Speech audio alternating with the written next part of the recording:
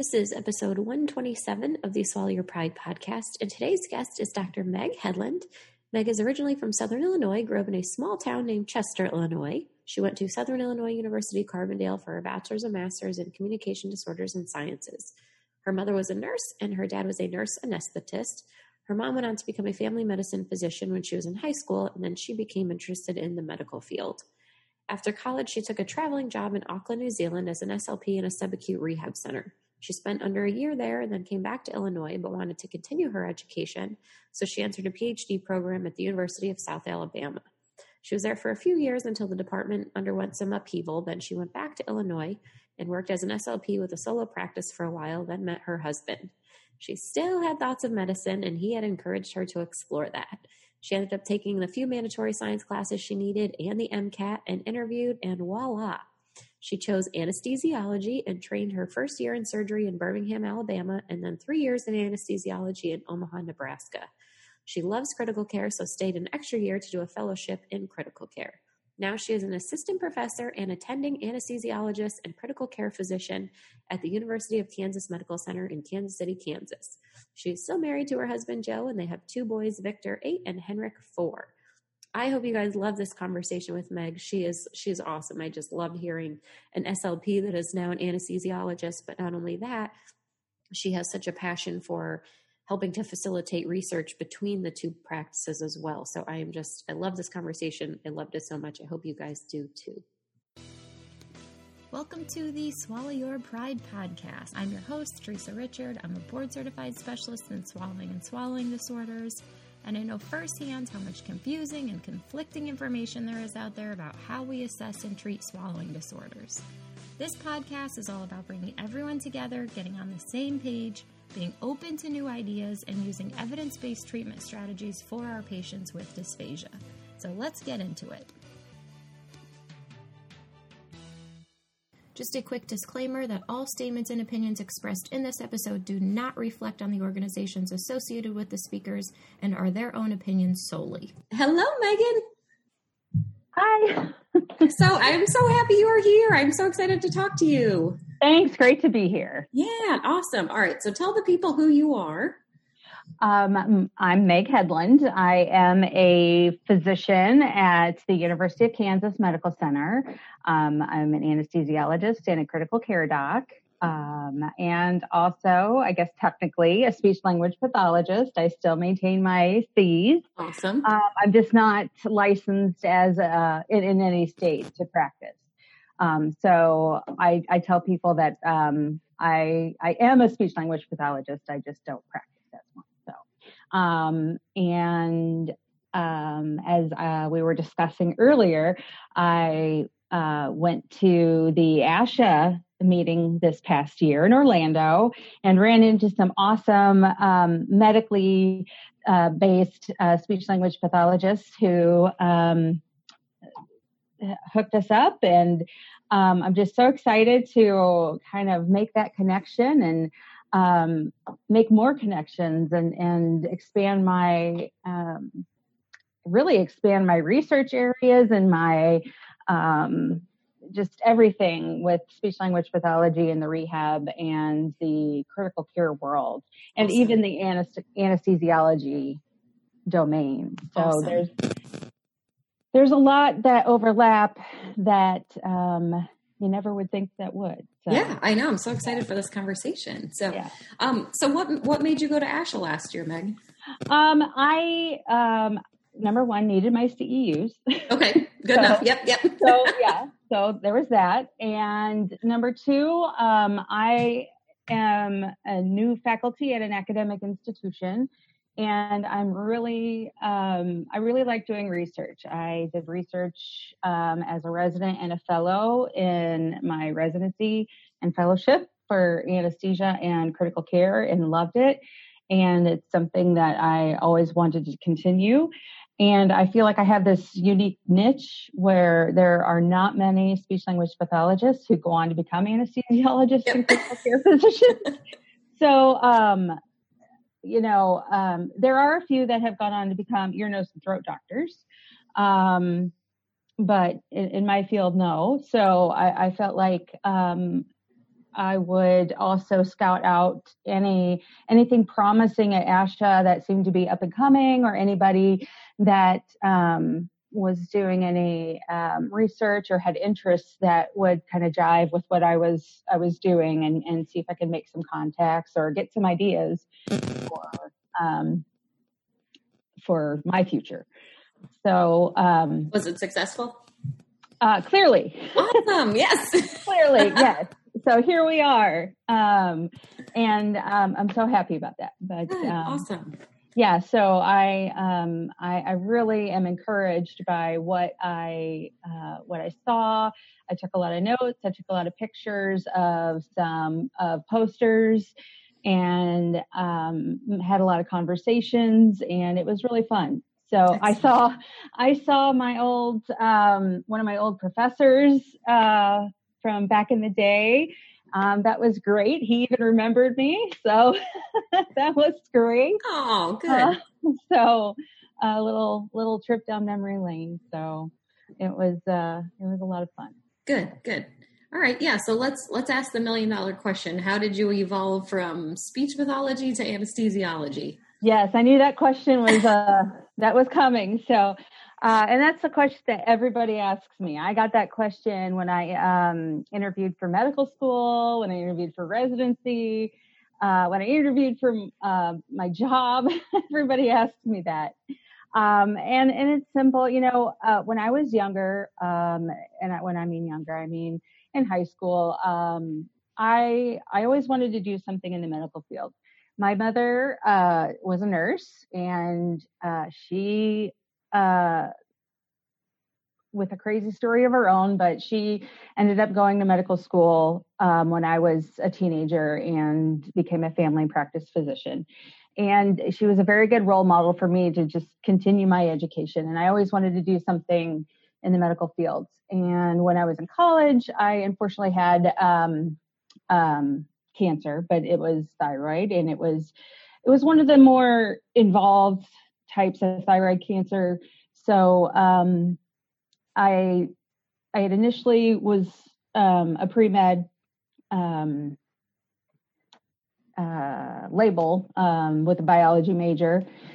So I decided to think about doing something else that was not so involved, and so many years of training, and just I didn't know what my future was going to hold. And so I had a roommate who was studying to be a speech and language pathologist, so she really liked what she was doing. And I talked to her for a long time about it, and I thought I would give it a shot, and I liked it too. So I switched my major, and that was that. So of course, I went to grad school, same institution. I went to Southern Illinois University of Carbondale, go Salukis. And it was great. I grew up in that area, and it was just a great time. And then I went off and practiced and did my thing. And years later, I got married, and my husband and I were just kind of living our life happy. And my situation was taken care of as far as the cancer treatment was good. I had been declared in remission, cancer-free. And I kind of thought to myself, I still kind of have that dream of going to medical school and being a physician. And my husband, knowing that I'm a very type A, kind of aggressive person, I guess. He said, well, I'm going to have to live with you either way, so you should probably give it a shot. Yeah. And I thought, yeah, well, the worst they can say is no. Yeah. And, I have a great career here to continue to do. So I just needed to take a couple of courses that I hadn't already taken. And so I took those and took the MCAT and did okay, and ended up going to medical school. So that's awesome. Yeah. So. What made you? Let me back up. What were you doing in the field of speech pathology? Were you working in the medical setting?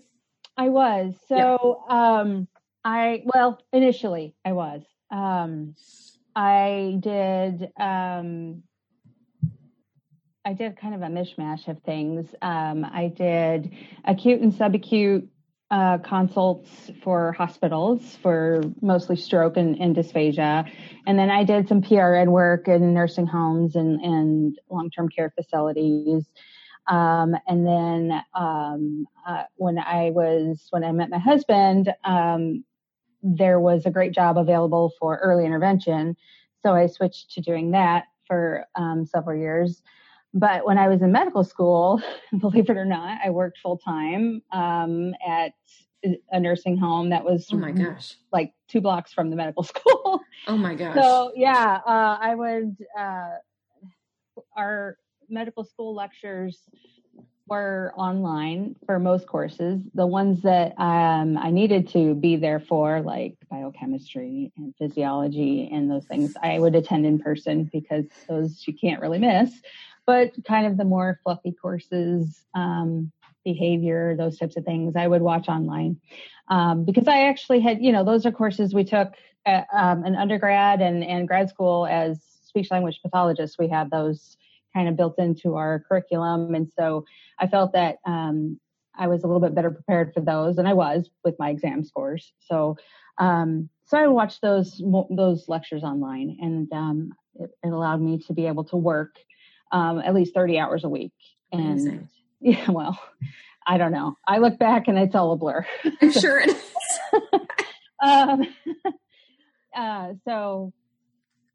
So it was kind of a mishmash, but most of it was medical. Yeah. Awesome. Yeah. So then what sparked your interest in anesthesiology? And it's very multifactorial. Yeah, okay. As well. My father is a retired nurse anesthetist, and that was interesting. He would take me to work a lot just because my mom was in undergrad, getting ready to apply to medical school, and then she went to medical school, and then she went and did her residency. So my dad was kind of in charge of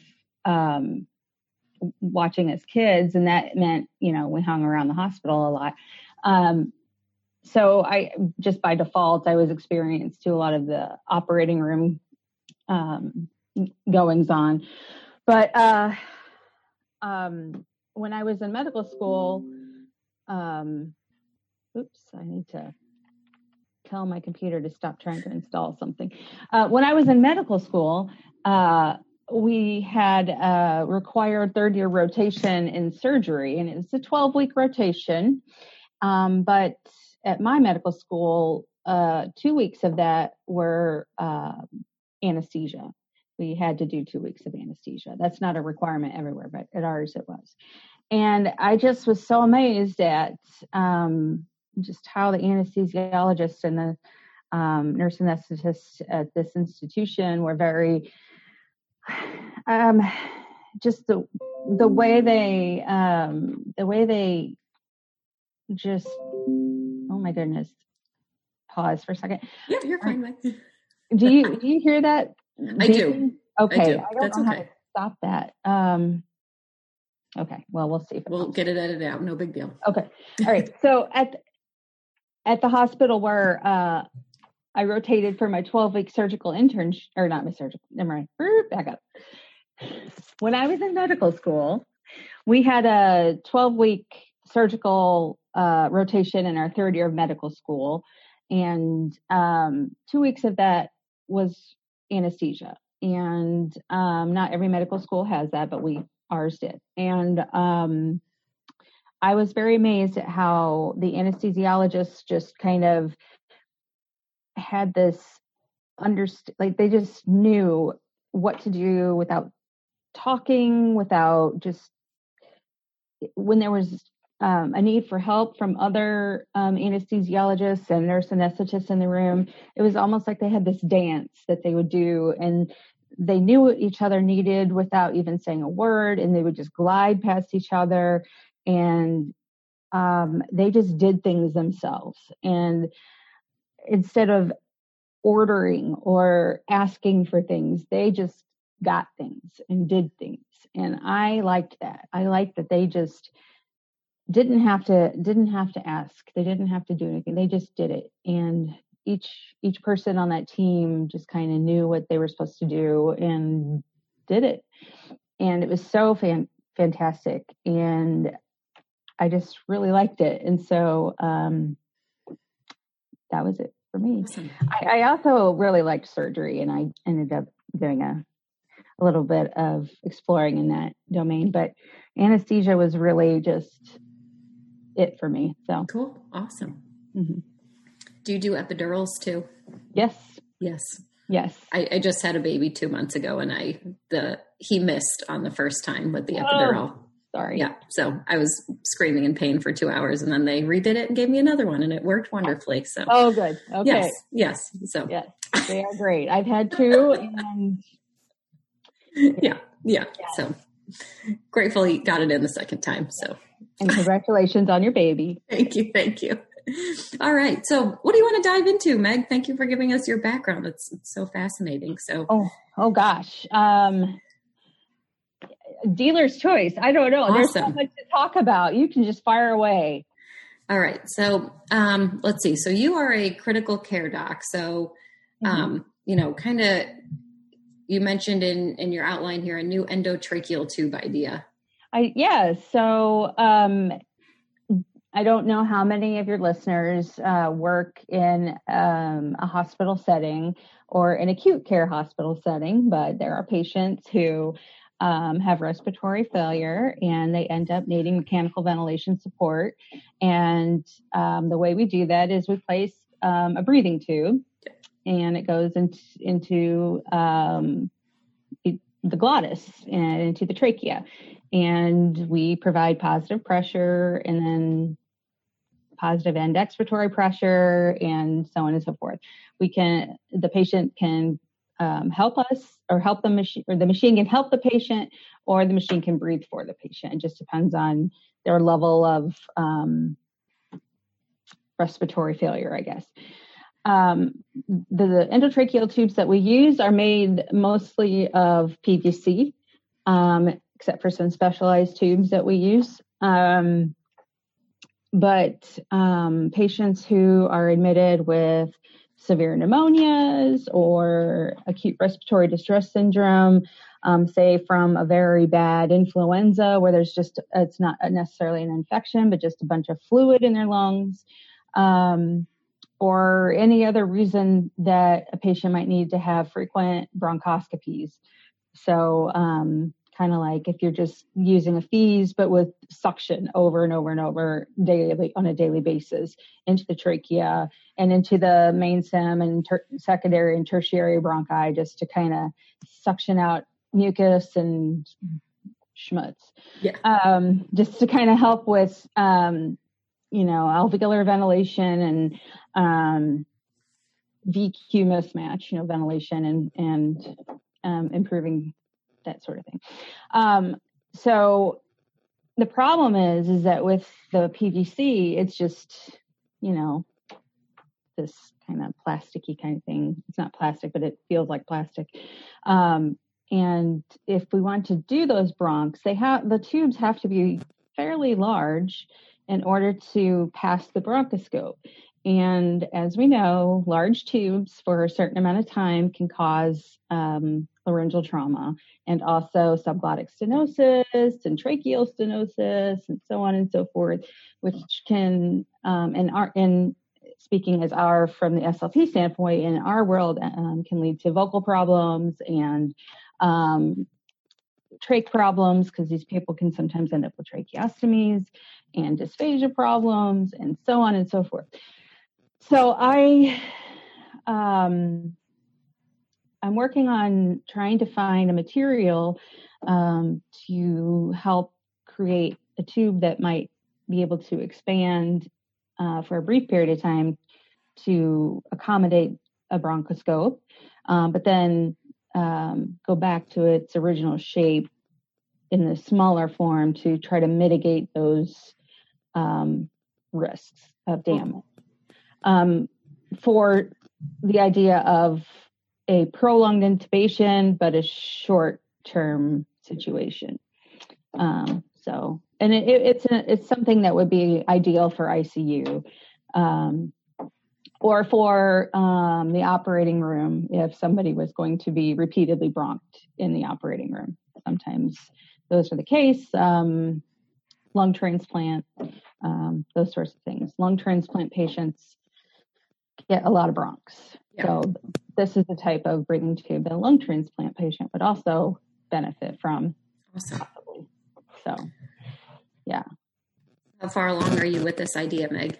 Oh, well, I've had this idea. This idea was born in, 2016. And I finally found somebody who had the base material that I think would have the properties, but now I have to find somebody who would mix it with the PVC. So, Gotcha.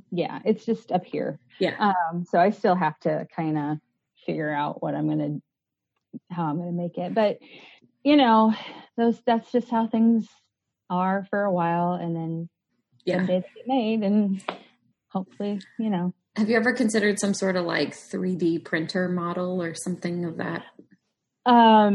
Yes, but the 3D printer, it won't have the properties that I need. I mean, The 3D printer could print a tube, but it wouldn't be any different. But not the exact. Yeah, it wouldn't be any different than the tube that I already have, because it wouldn't have the shape memory. Is the property that I'm looking for. I know of the material that I need. I just, it's just that the material mixed with what we already use hasn't been created. So, but soon. Yeah. Soon. Yeah. Cool. Awesome. Yeah. That sounds really cool. Yeah. All right.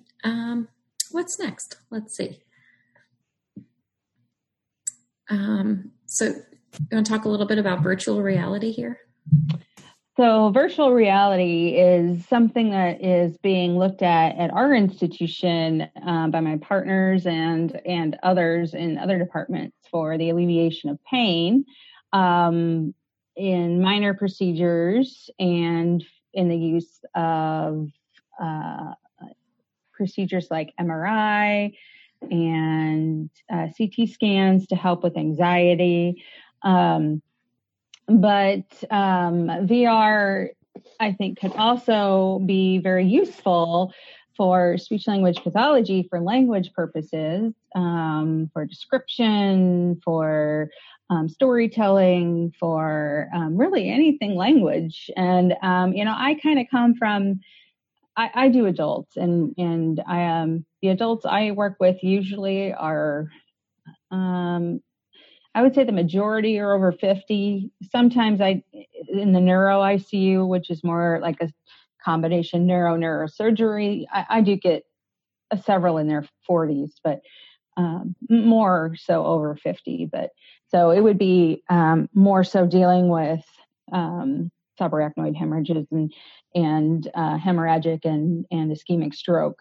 But I think that there is a role, an emerging role for VR to help with language and cognition for therapy. And I think also for delirium and for just in the acute care, the subacute phase, I would love to explore that, especially with our department or anybody else who would love to do that.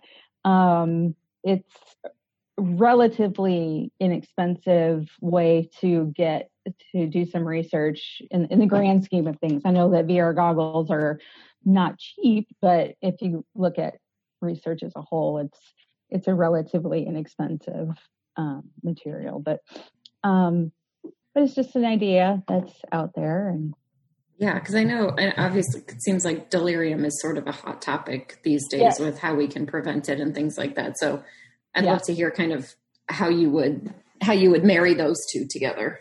Well, I can tell you that with the anesthesia world, in particular, going outside of the ICU world and the anesthesia world, we're now finding that, especially with our older populations, we have this emerging post-op cognitive dysfunction diagnosis after an anesthetic, and that doesn't really present itself until about maybe a few weeks after anesthesia, and it can persist that we know of up to about 6 months, but we're getting some straggling reports of longer than that. And it is self-limiting. It's not related to Alzheimer's disease. It's not related to a neurodegenerative disease, although it can exacerbate a neurodegenerative disease. So we know that it exists, but now we're trying to figure out how do we keep it from happening? But if it's happening, how do we, shorten the duration? How do we mitigate it? How do we, treat it? How do we do those things? So that's that is another domain that speech language pathologists and anesthesiologists can work together Amazing. Yeah. I love that. And we're finding that it's not just with So I'll back up for a second. And for those that don't know, there are many different types of anesthetics. There are different levels of sedation, and then there are different types of anesthetics. So sedation levels, you have a moderate sedation where you might go and maybe have an MRI and you just are claustrophobic. So someone will give you a little bit of sedating medication to where you're still awake and you can still talk and you can still respond just to verbal, but you just don't care. Yes. And then there's deep sedation where maybe somebody's going to have a pacemaker put in. They're pretty healthy otherwise, but they have this cardiac issue, and you don't need anyone to manage an airway, but you want them to be kind of calm. And the cardiologist is going to use a lot of local anesthetic when they put the pacemaker in. So you just give some medication to make them really sleepy, but they'll respond to deep pain and wake up. And they're still breathing. And then you have a general anesthetic where the patient is out and they don't respond to pain and they may or may not breathe on their own. And you need an anesthesiologist available to manage an airway. And then you have the different anesthetics. So you have IV anesthetics, and then you have inhalational anesthetics. So, but with the post-op cognitive dysfunction, we're finding that it happens whether it's an inhalational anesthetic or an IV anesthetic. So the type of anesthetic doesn't matter. All right. Awesome. Thank you. Mm-hmm. So I kind of want to, I think this probably ties into like treatments for patients with TBIs and extension to patients with strokes who exhibit mild TBI symptoms. Mm-hmm. What are you thinking there?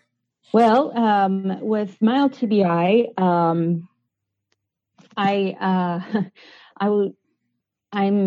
in the process of doing a lit search right now for a project to work on.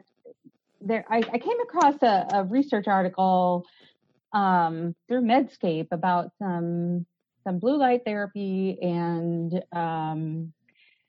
as it relates to mild TBI and some improved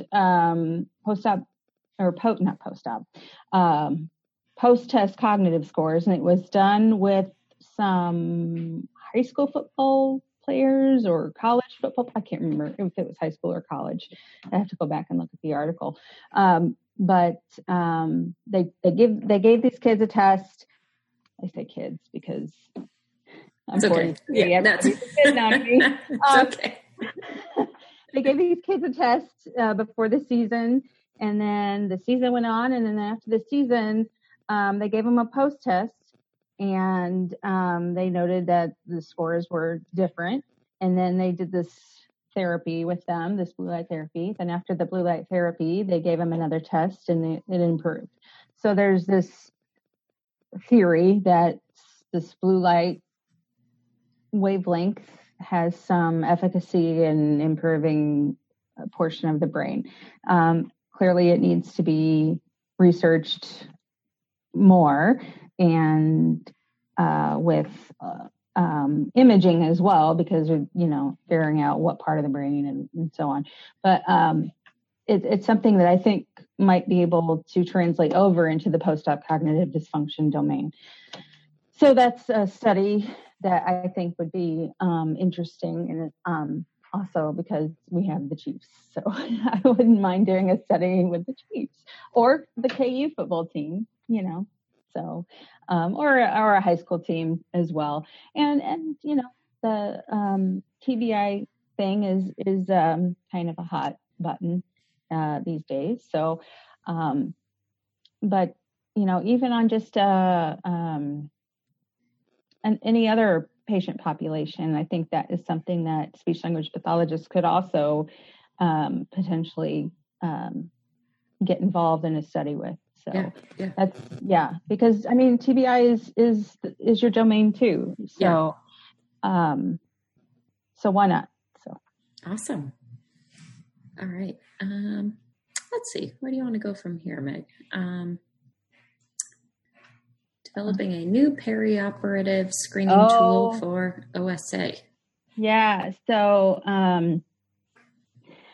yes, another research project. I have all these research projects that I'm doing. I just kind of got settled, and then it's funny. Well, I got settled, and then I started sending our research coordinator all these ideas and that I had been storing up, and the first couple emails were like, "Oh, these are awesome ideas. We'll do some lit searches." And then finally, she's like, "Just can you give me a break, Hedlund? Because I love it." So anyway, this was this project is the project that I started when I was a resident and continued as a fellow, and so sleep apnea is something that we all kind of know a little what it is when we say the word sleep apnea. Yeah. We know that it's a respiratory disorder of, most people think of snoring, but really it's not everybody who has sleep apnea snores. It's more, there are periods of complete cessation of breathing and hypoxic periods when you're sleeping. So it's a pretty much persistent state of hypoxemia or low oxygen in the blood when somebody's sleeping. And this is a disease that can really cause a lot of secondary problems like high blood pressure, diabetes, coronary artery disease, leading to higher risks of heart attack, stroke, et cetera, et cetera, et cetera. So pretty much every organ system in your body is at risk for being affected by sleep apnea. And when we go to see our patients in the pre-op bay on the day of surgery to talk to them about anesthesia and tell them, about all of the risks, there's always the risk for post-op pulmonary complication and all of the other complications that go along with manipulating blood pressure and so on with our anesthetic. And not everybody who has sleep apnea is diagnosed with sleep apnea. In fact, most people aren't. And so we try to screen with this, the most popular screening tool called the Stop Bang screening tool. It's a questionnaire with some measurements, and it's fairly sensitive, but when it's done, it's not, it requires, a lot of devotion by the pre-op nursing staff, and it's not their fault completely that it doesn't get done, because there's always the anesthesiologist that butts in to get their pre-op and their consent form. There's the surgeon that comes in. There are the residents that come in. There's the operating room circulating nurse. There's the whoever needs, like most of the patients need to be shaved in the particular area that they're being worked. There's all these people coming in to interrupt. And so this particular screening tool, it's rare if it's completed. And so, so we don't adequately have a good picture of who's at risk for these complications. So I am trying to develop a screening tool that you don't even need the patient participation for, really. When somebody has moderate to severe sleep apnea, the body starts to create extra tissue. So as a speech and language pathologist, you'll notice people who have sleep apnea have a lot more tissue in the oral pharynx. They have thicker necks. They have fuller faces. They just thicker tongues. They just have all these features that you can just you just know they have sleep apnea.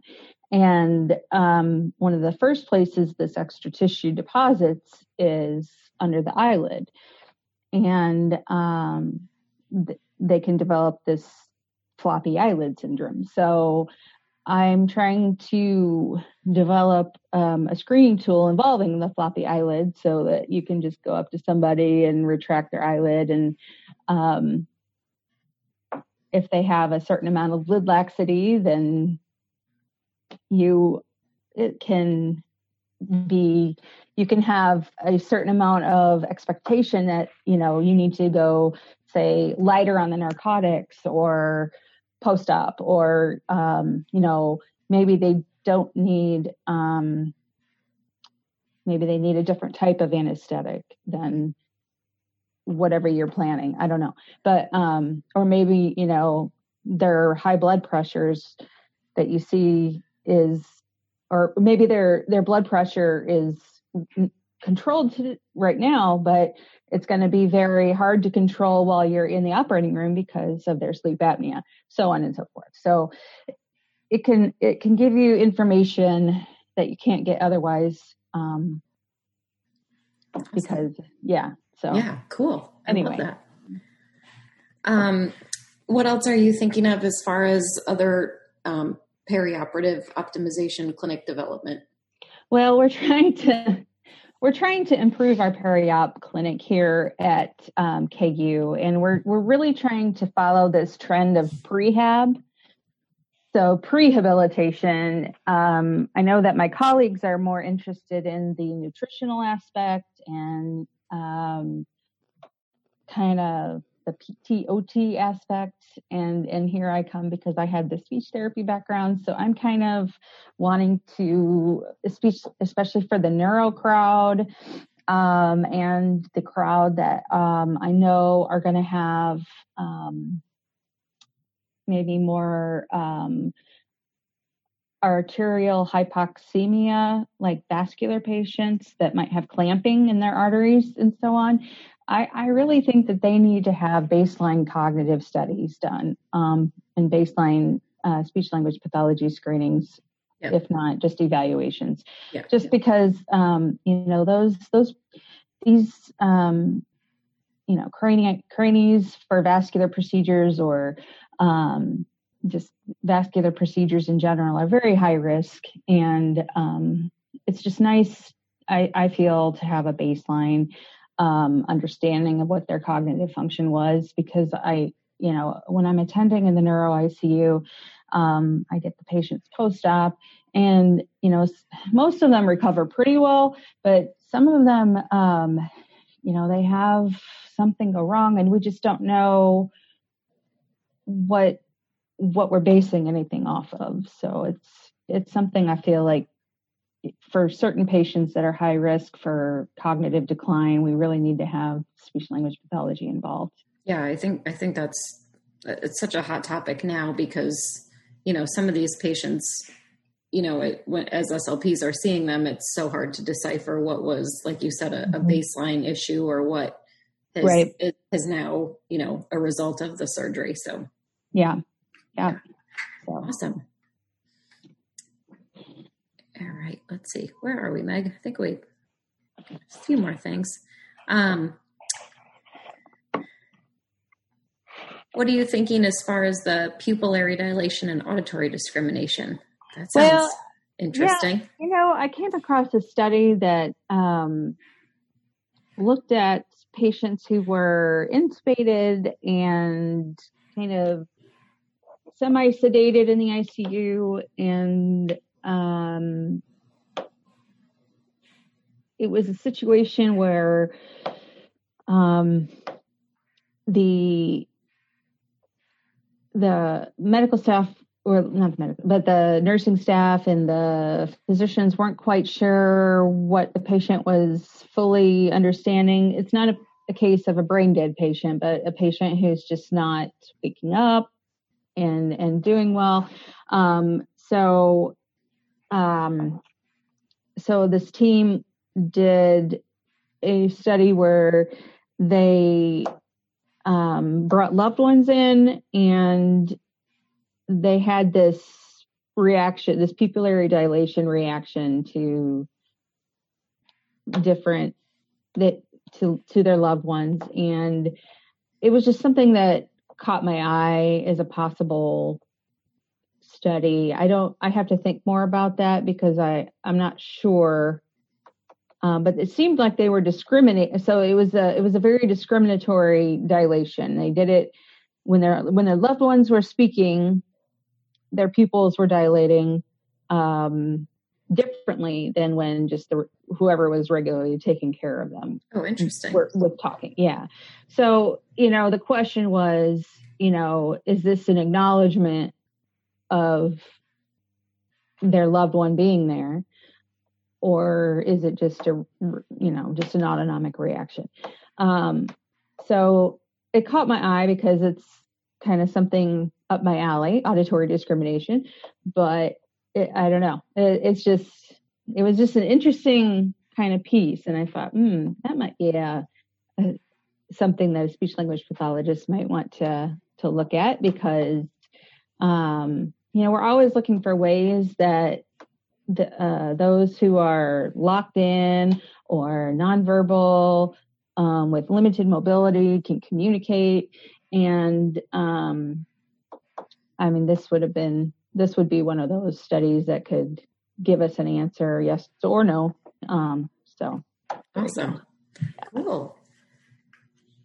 So I guess my next question is, I loved hearing about all this, Meg. What kind of, I think when I read what we were going to talk about today, I was like, oh, okay. So she spends all her time in the ICU with patients administering anesthesia, but it seems like you've got more of a research bug going on too. So how are you balancing your time? Or I guess, what is your, that's a hours? Good question. Yeah.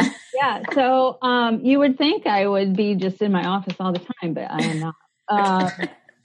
My normal split, is about 60-40 ICU to OR. This year is probably going to be a little bit more like 70-30 because a couple of my partners are on maternity leave. Hence why I had to push back my interview because one was having a baby.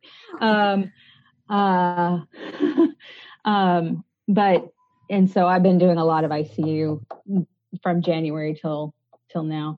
But normally I do something kind of like this. I don't know why this is beeping. Give me just 1 second. I'm just going to tell it to stop trying to apply this thing. I think it's trying to update and I just don't. There, just cancel. Maybe cancel. All right, never mind. Okay, so normally my time is split like this. So I will do 1 week in the ICU a month, and then and that's Monday through Sunday, and it's an availability of 24 hours a day for those 7 days. And then and I cover the neuro ICU, neurosurge, the cardiac ICU, or the cardiothoracic surgical ICU. Just depends where I'm scheduled to be. Yeah. And then we're going to look to start adding the burn ICU. And then I also cover meaning my team, we also, whenever we're asked to, we cover some of the very, very sick maternal fetal medicine patients. We have a really good relationship with them. And then after my ICU week, I am post call. We get 5 days of off time, but we have to use that. We don't have to, but we kind of are voluntold to use that time as office time. So here I am. And then, cause I was in the ICU last week. Gotcha. And then, the other 2 weeks are usually, OR time or, a random, night float time. We do some night float for our partners, just to kind of relieve some of that 24-hour stress. Even though we are available 24 hours on our ICU, we do some night float availability because we take home call. But sometimes the ICUs fall apart and we need somebody in-house to intubate or put somebody on ECMO or something like that. So so there's somebody Monday through Thursday night in-house that the shift is generally for just like an emergency situation shift. It's not a, hey, this patient needs potassium. Can you give them potassium? Yeah. No, that's a resident order. Yeah. Gotcha. Thank you. Yeah. So that's that. And then when I'm in the OR, I just do my shift until I'm supposed to go home. And I don't take regular OR call, and I don't work on the weekends when I'm in the OR because we work 24/7, basically, when we're in the ICU. Gotcha. Yeah. Awesome. So when are you spending all your time doing the research stuff? Today, tomorrow.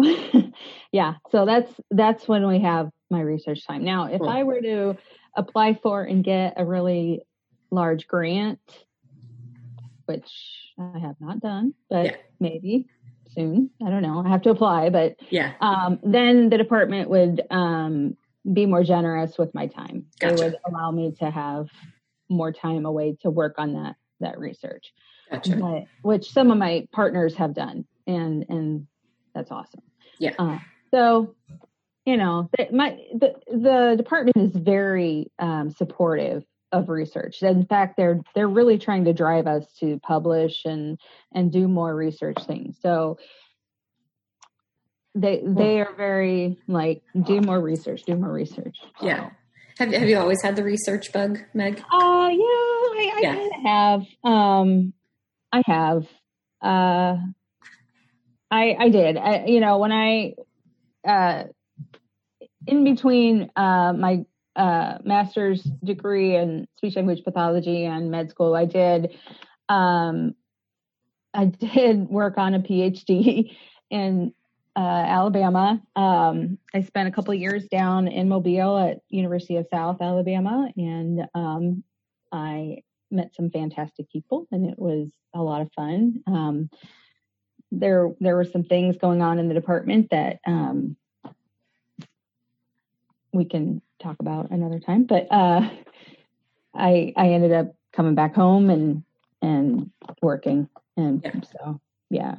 But I did research there, and it was fun. Yeah. Awesome. The whole process was a lot of fun. So awesome. This has been such a cool conversation, Meg. Yeah. I've thought of a lot of other ideas really about, more research on the speech and language pathology side. I think a lot of the things that I've talked about are more in the medical side, because that's kind of where I've been living for the last 10 years. Yeah. But, there's a lot of things that I feel that speech language pathologists could really collaborate with. Oops, I pen at myself. With me and my cohort, we have a lot of dysphagia that happens after extubation for patients who have been intubated for a long time, but we also have a lot of voice characteristic changes. And one of the things I've noted is that, we see this after extubation, but we don't really pay attention to it in a longitudinal fashion. So, at least not that I'm aware of. So, following some patients who complain of vocal changes or sore throats, persistent sore throats or persistent vocal changes, and seeing what is really happening with these vocal characteristic changes.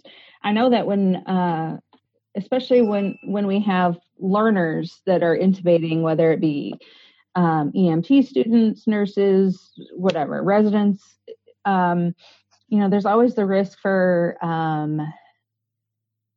damage in some point, a arytenoid dislocation, just laceration of a true or false cord, just some sort of thing. So, and those things can alter vocal quality, temporarily or permanently. And so, those things would be interesting to follow. And I haven't, when I went down to ASHA, I didn't see any posters like that. So it was something I was thinking about. And then with our neuro population in the OR, there are evoked potentials that are done for sensory and motor. But we don't do any evoked potential research for language or cognition when they get back to the ICU. So I remember when I was in my PhD program, there was some work done.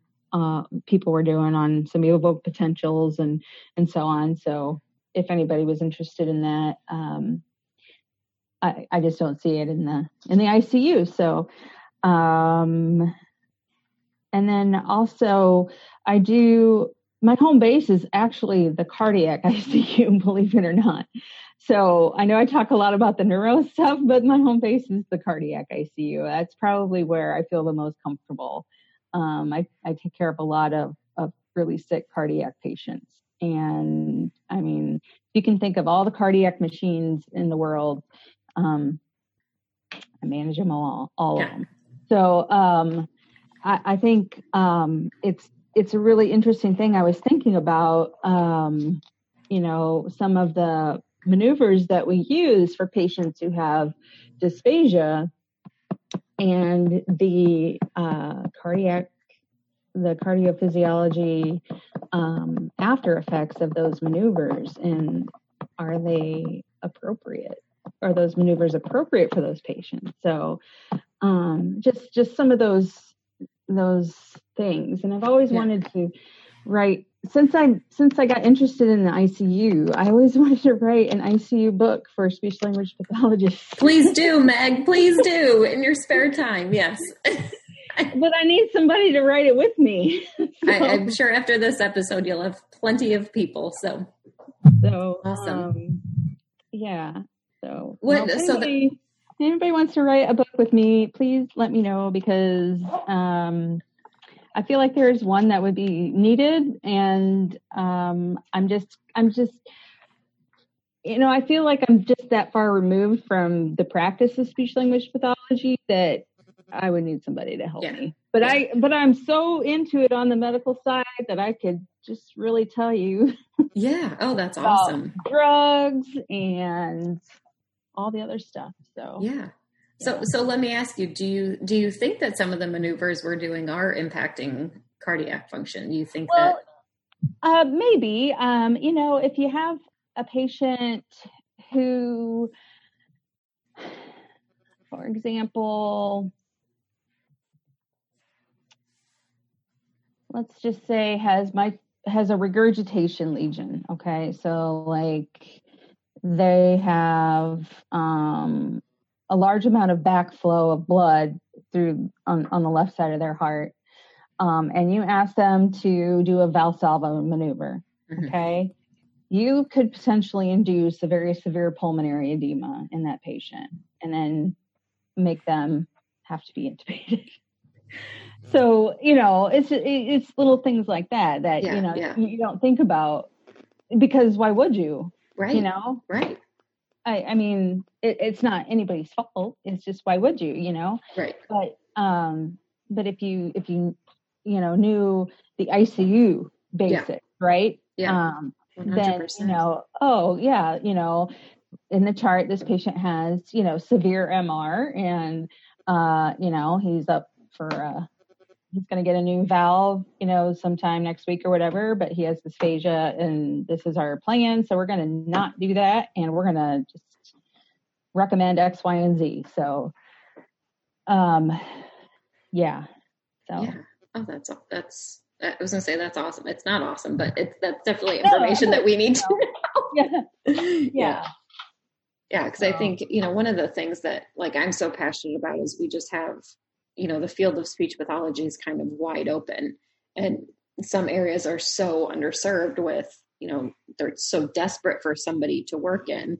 Mm-hmm. And, it's not, I'm not shaming anybody or bashing anybody, but some places will literally just take anybody with their C's, mm-hmm. regardless of their background. They may only have background in early intervention. And I say, right. Don't say only in a derogatory manner. I say their experiences working with, mm-hmm. children in early intervention, and now you throw them into an ICU setting, and like you said, it can be very dangerous, but we don't even know what danger or what harm we are capable of causing. So right. Yeah. And that's just, it's the same for any field. It's the same for my field. You can't take a pediatric anesthesiologist and put them in the ICU. It's and they wouldn't want to do that because they would just feel way out of their element. Yeah. And I don't do peds. Like I love those rotations when I was a resident, and I might do a healthy 10-year-old for some procedure, but you give me a 6-month-old baby and I'm going to call my partners and say, hey, can you come and anesthetize this baby, please? Yeah. They're not 60 years old. Yeah. with a failing heart. Yeah. That's how I feel about speech pathology. So there we go, Meg. Yeah. Awesome. All right. Did we cover everything? I think so. Any final thoughts or anything else you want to touch on? Oh my, I mean, there are so many things, so many things, but if anybody has any questions or comments or ideas or anything, please reach out to me. I am more than happy to talk to people and communicate with people and anything. I just I really like what I do, and I don't know. I don't know. I don't know how to explain it. It's just a lot of fun, and I really have I just have a lot of passion for just kind of improving things and bit by bit, and I think it would be great to kind of be a pioneer and working to put these fields together and really helping along the medical SLP community. Oh, one more thing. If you are a medical SLP and you work in a hospital, ask your anesthesiologist to observe a bronch and see if they'll let you help or, do one or help with one, because it's great practice to kind of look and see what you can see in the airway and so on and so forth. It's a lot of fun, and you get to learn your anatomy really well. Yeah. It's really good. It's really cool. So I always tell my SLPs to not my SLPs, but the SLPs in my facility. Yeah. Sorry, I don't want to sound like that. That's okay. I don't want to sound like that doctor. Yeah, that's okay. But they're more than welcome to come and hang out and all that stuff. So awesome. But yeah, and that's also intubating in the operating room. It's really, they should come down and take a look. It's really neat to see the cords just like right there. I remember the first time I intubated somebody and looked at the cords, I was like, oh, that's what they look like. Yeah. Oh, because you see pictures of them and you're like, oh yeah, but when you see them in person, you're like, oh, that's so cool. Yeah. And they're like snowflakes, no two look alike. So. Yep. Awesome. Thanks so much, Meg. I think you're going to be. Oh, I'm so excited for this because I think you're going to be such a huge part of our field going forward, because I know there's so many SLPs that work in the ICU that would love to conduct some sort of research, and there doesn't seem to be, anybody that's capable of doesn't have the research institution to support them or anything. So I think the collaboration between you and a lot of these clinicians that might have some of these ideas too is going to be wonderful and beautiful. I'm excited. So yeah.